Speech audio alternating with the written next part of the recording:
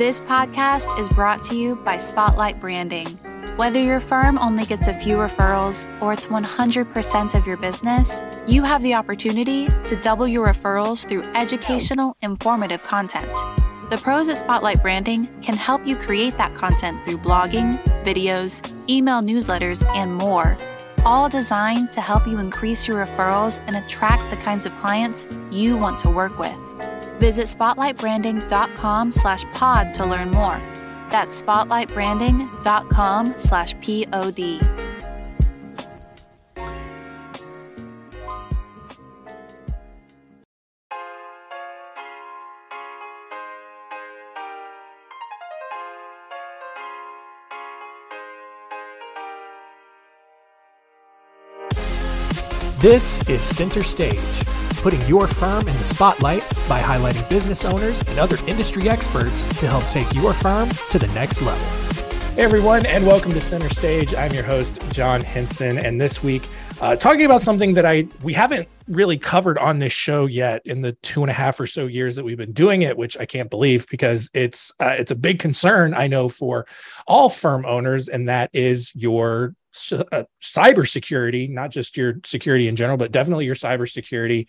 And one thing I've noticed a lot, especially, in conversations that I've observed and that I've had with a lot of people, there's just this big lack of understanding around what firms should be doing with their cybersecurity, what's actually safe or what's safer than you think it is, and all of that. And so to cover that today, we are joined by Juan Carlos Bosacoma from CIO Landing. Thanks for joining us.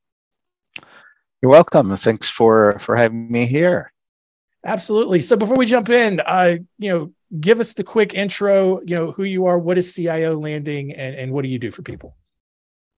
Yes. So we are the outsourced IT department for small and mid-sized firms. We help companies, whether they have an IT department or not. If they don't, we take care of every aspect that's related to IT, including cybersecurity. And if they do have an IT resource, we supplement with resources that they may not have available. Got it. So awesome. So, just in your experience and what you've seen out there with the firms that you help, who or what is generally the biggest threat to a firm's security? So there are a number of who's and what affect or are a threat to a firm's security. Yeah. The biggest one is really employees, and by that I mean is that people that work for a company have access to information, and if you don't have some sort of rules around how that information is guarded, then they become the subject of the threat. But in general, it's really, hackers that understand that situation. They're looking for sensitive information that they can take and sell it or ask money for it. And along with that is those folks getting in there through ransomware attacks and other ways of coming in, of course, to get that information are through phishing attacks, meaning emails that pretend to do or say there's something they are not. Also through seemingly third-party vendors. And of course, fraudulent websites and in places where they take you pretending to be something they're not. Yeah. And so, there's so many different, directions that we can go just off of that. One thing, just to kind of build off website security, I just want to get your thoughts on this in terms of, I hear a lot of people, we design websites for people, and a lot of them, not a lot. I would say we've had a couple of people kind of balk at, us taking care of the hosting. We retain a very high end, host, high end security and all of that, but it comes at a price point. And a lot of people say, well, I can just have my website hosted at GoDaddy for $10 a month and be done with it. Right. What are your thoughts on that? Like, is it reasonable to do that? Or what kind of risk do they assume in going with someone like a GoDaddy for web hosting? So, the general answer would be yes, that would be okay, provided that you have oversight, provided you are on top of updating the platform that is getting hosted, provided that someone is looking to make sure that someone is not trying to get in there. And the reality today is that that type of cost is not the total cost of ownership. And that's the piece that people don't look at. I mean, let's say it's not any different than saying, well, I can read a contract, and yes, I can read English. Yeah. And then, of course, you start reading and say, well, I'm not sure what this means, but okay, and then someone takes me to court because I didn't really understand what that indemnification clause meant.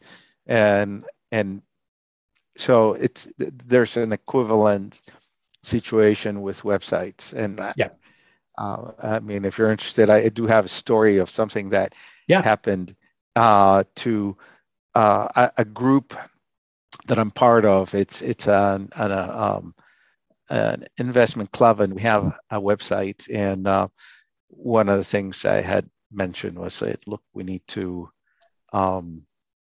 spend money to protect it. And it's like, well, now, let's just spend our $50 a year and we'll be fine. Yep. Well, what happened is it got hacked, and the website was in GoDaddy.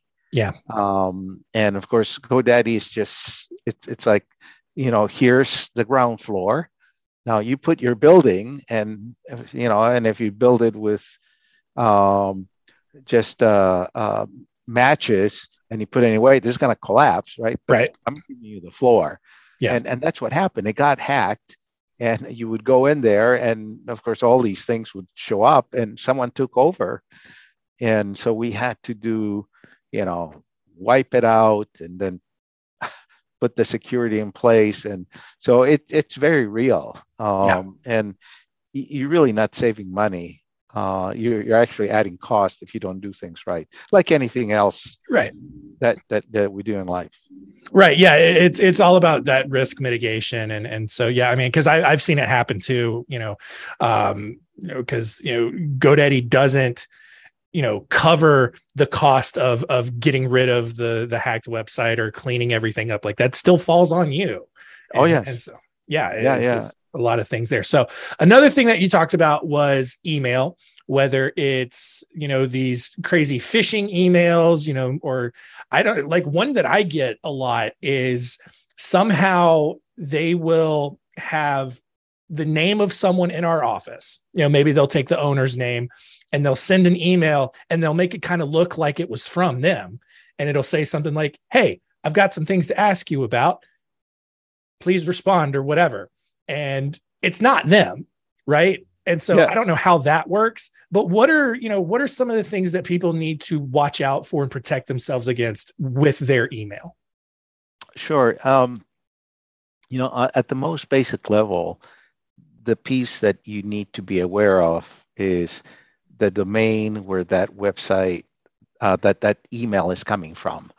And one of the traditional ways of impersonating is by making a domain look like yours or someone that you trade information with. Yeah. And the typical things are to replace the letter O with a 0, or the letter L with the number 1, when at first glance it looks the same. And or maybe add a dot, XYZ at the end. So it could be abc.com.abc. Yeah. And then most people will look at it. Oh, well, I can. It's a .com. I trade emails with them, and so that's at the most basic level. And then the next piece is that gets a little bit more sophisticated is when the attacker gets in the middle. So they get in the middle between sender and recipient, and they interject and they inject themselves in the communication. I mean, for those that want to have a fancy word, is they call man in the middle attack, just like it sounds. And so they'll get in there and then start collecting information and eventually add a request. And now there are tools that help you catch those sort of situations. Well, what are some of those tools? Because I know I think most law firms probably use Outlook 365. Some may use G Suite. What are some of the things that they can implement that can protect them from stuff like that? Right. So within the Office 365 realm, Microsoft offers some of the advanced protection that you can get for email filtering. You can get out of the third parties that filter spam and filter viruses and the like. And then another layer is one that it identifies impersonators.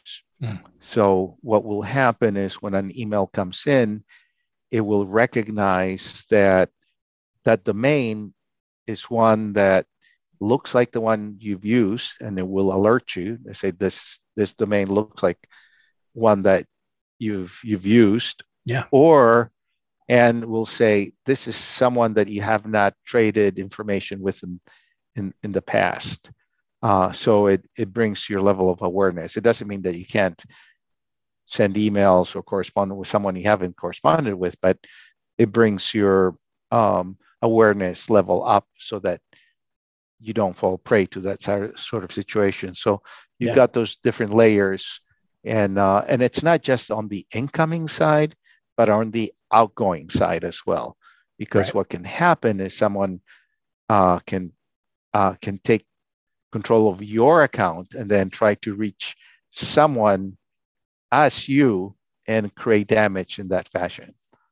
And one thing that I just thought of, and I know I'm kind of going back to the beginning here, but I think I want to get your opinion on how something like this could even happen in the first place. Like, how does someone get hacked? Like in terms of like, is it one of those things where, hackers and malicious sort of viruses and all that are constantly just looking for vulnerabilities, or is it just like you just had bad luck and it was just you just got chosen one day? It's just completely random that your website or your email ended up getting hacked. Like, how does something like that happen? How does a breach even occur in the first place? Sure. So there are many angles that an attack can happen. One scenario is that someone goes to a website that's infected. It downloads some malicious code, and that malicious code starts looking at what's in your computer. And one of the places that we'll look at, aside from files, will start looking at your emails. So it starts looking at your emails and it finds out who you trade emails with. So now it grabs that whole list of emails and it exports it. And then the attacker says, I have Joe and Mary and whoever, and I know they've been corresponding with this person, and then say, okay, let me just start throwing little darts and see what kind of information I get. So they start planting seeds. So they start seeding the ground, and a a lot of the process of doing that is automated. So it's not someone necessarily saying, "Oh, I'm going to get such and such person right now." Is that there are automated tools that have a strategy on how they're going to do their farming. Yeah. And so they start collecting information, and they've written applications that start saying, I'm going to look for this sort of correspondence, and then I'm going to start sending these emails. And that's why oftentimes when you look at email filters, you will see the same thing that maybe it's happened a few times because it's all automated. Right. So it gets in the middle that way, and then they'll try to get you to click. So the idea is, get broad, and then start collecting information, and then start issuing those attacks. Let me take you to a certain place. Some of the typical things and I'm sure you've seen this. Yeah. You'll get an email from, say, PNC Bank. It'll say, "Oh, you got to change your password."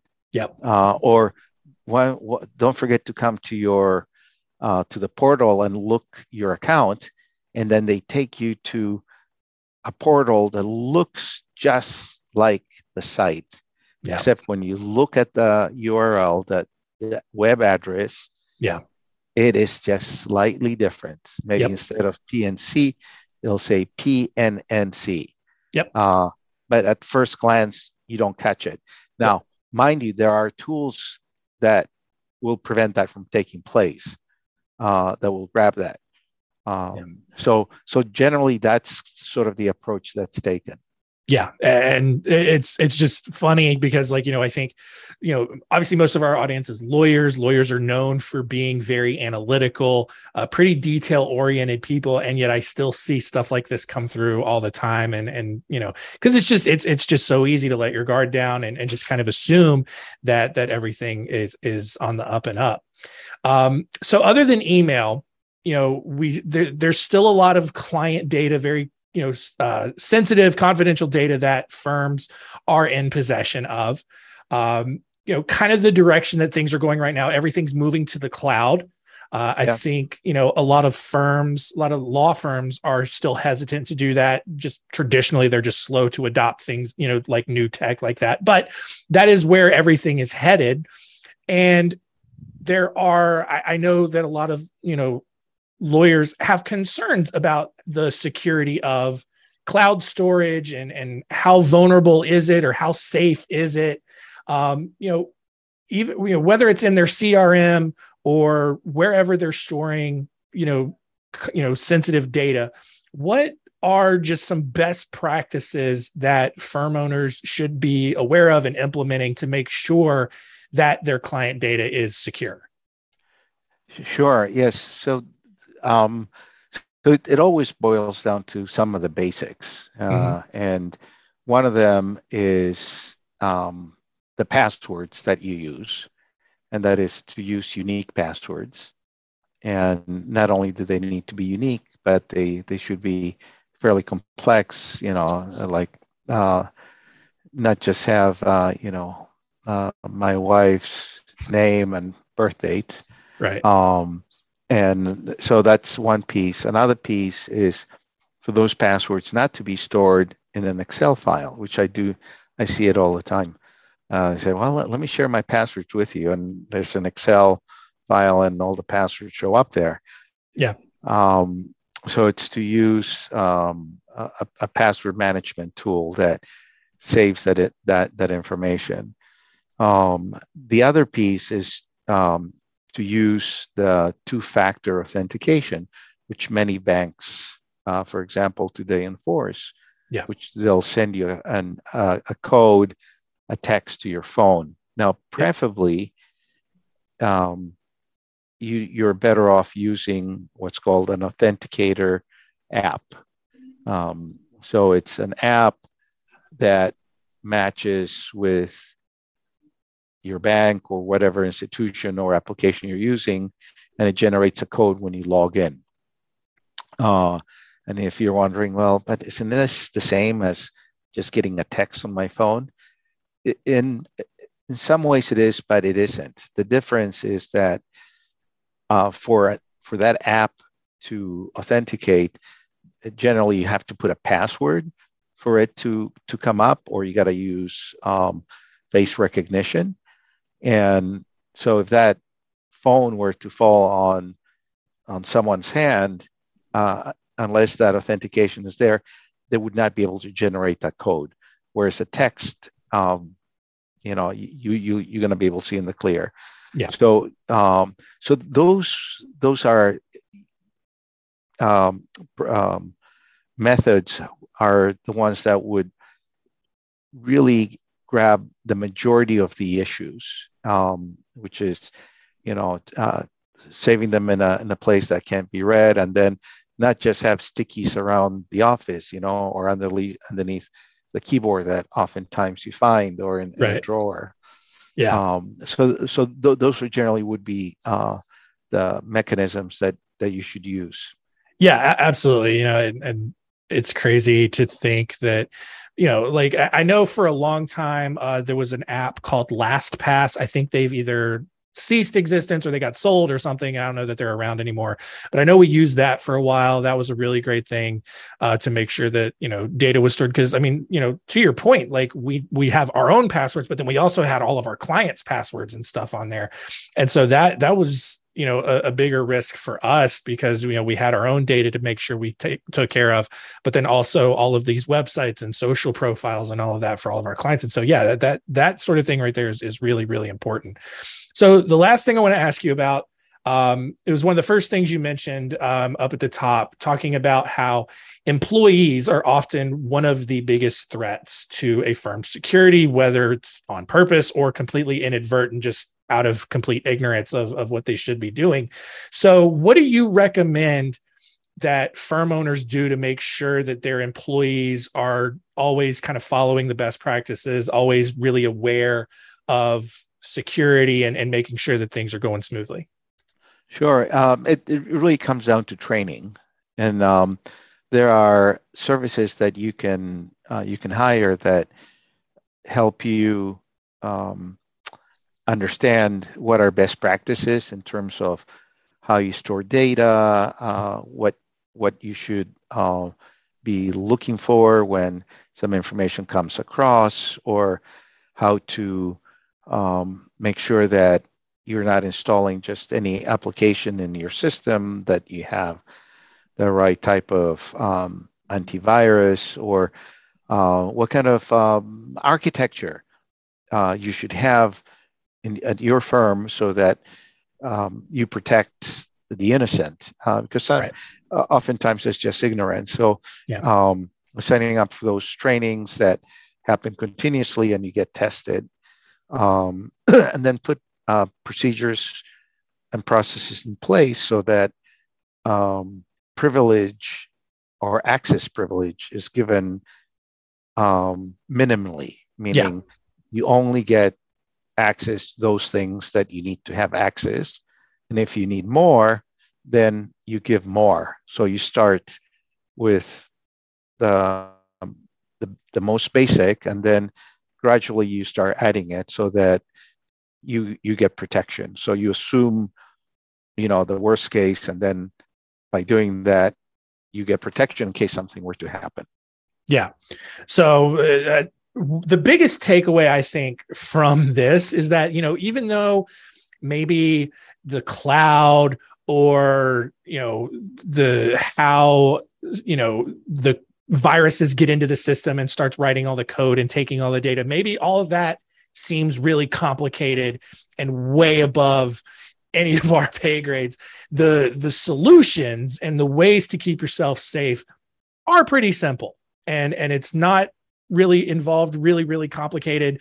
Just make sure that you have tools in place that are keeping you safe. And I know, your group does a lot to help people out and can make sure that people are staying safe. So let people know how they can get in touch with you and learn more about CIO Landing.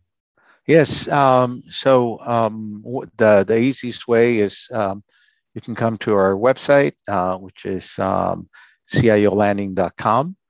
And or you can send me an email, jc@CIO or you can give us a call at 847-868-9253.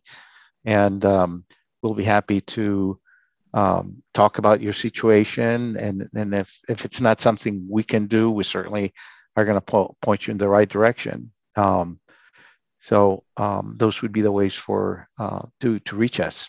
Yeah, absolutely. And just as a little addition, I was actually talking to your team behind the scenes. They also would love it if you guys went to CIOlanding.com/CSA. You guys can get a cybersecurity assessment to your firm, totally free, totally confidential. And so you can go to CIOlanding.com/CSA, and I'll have that in the show notes for you all.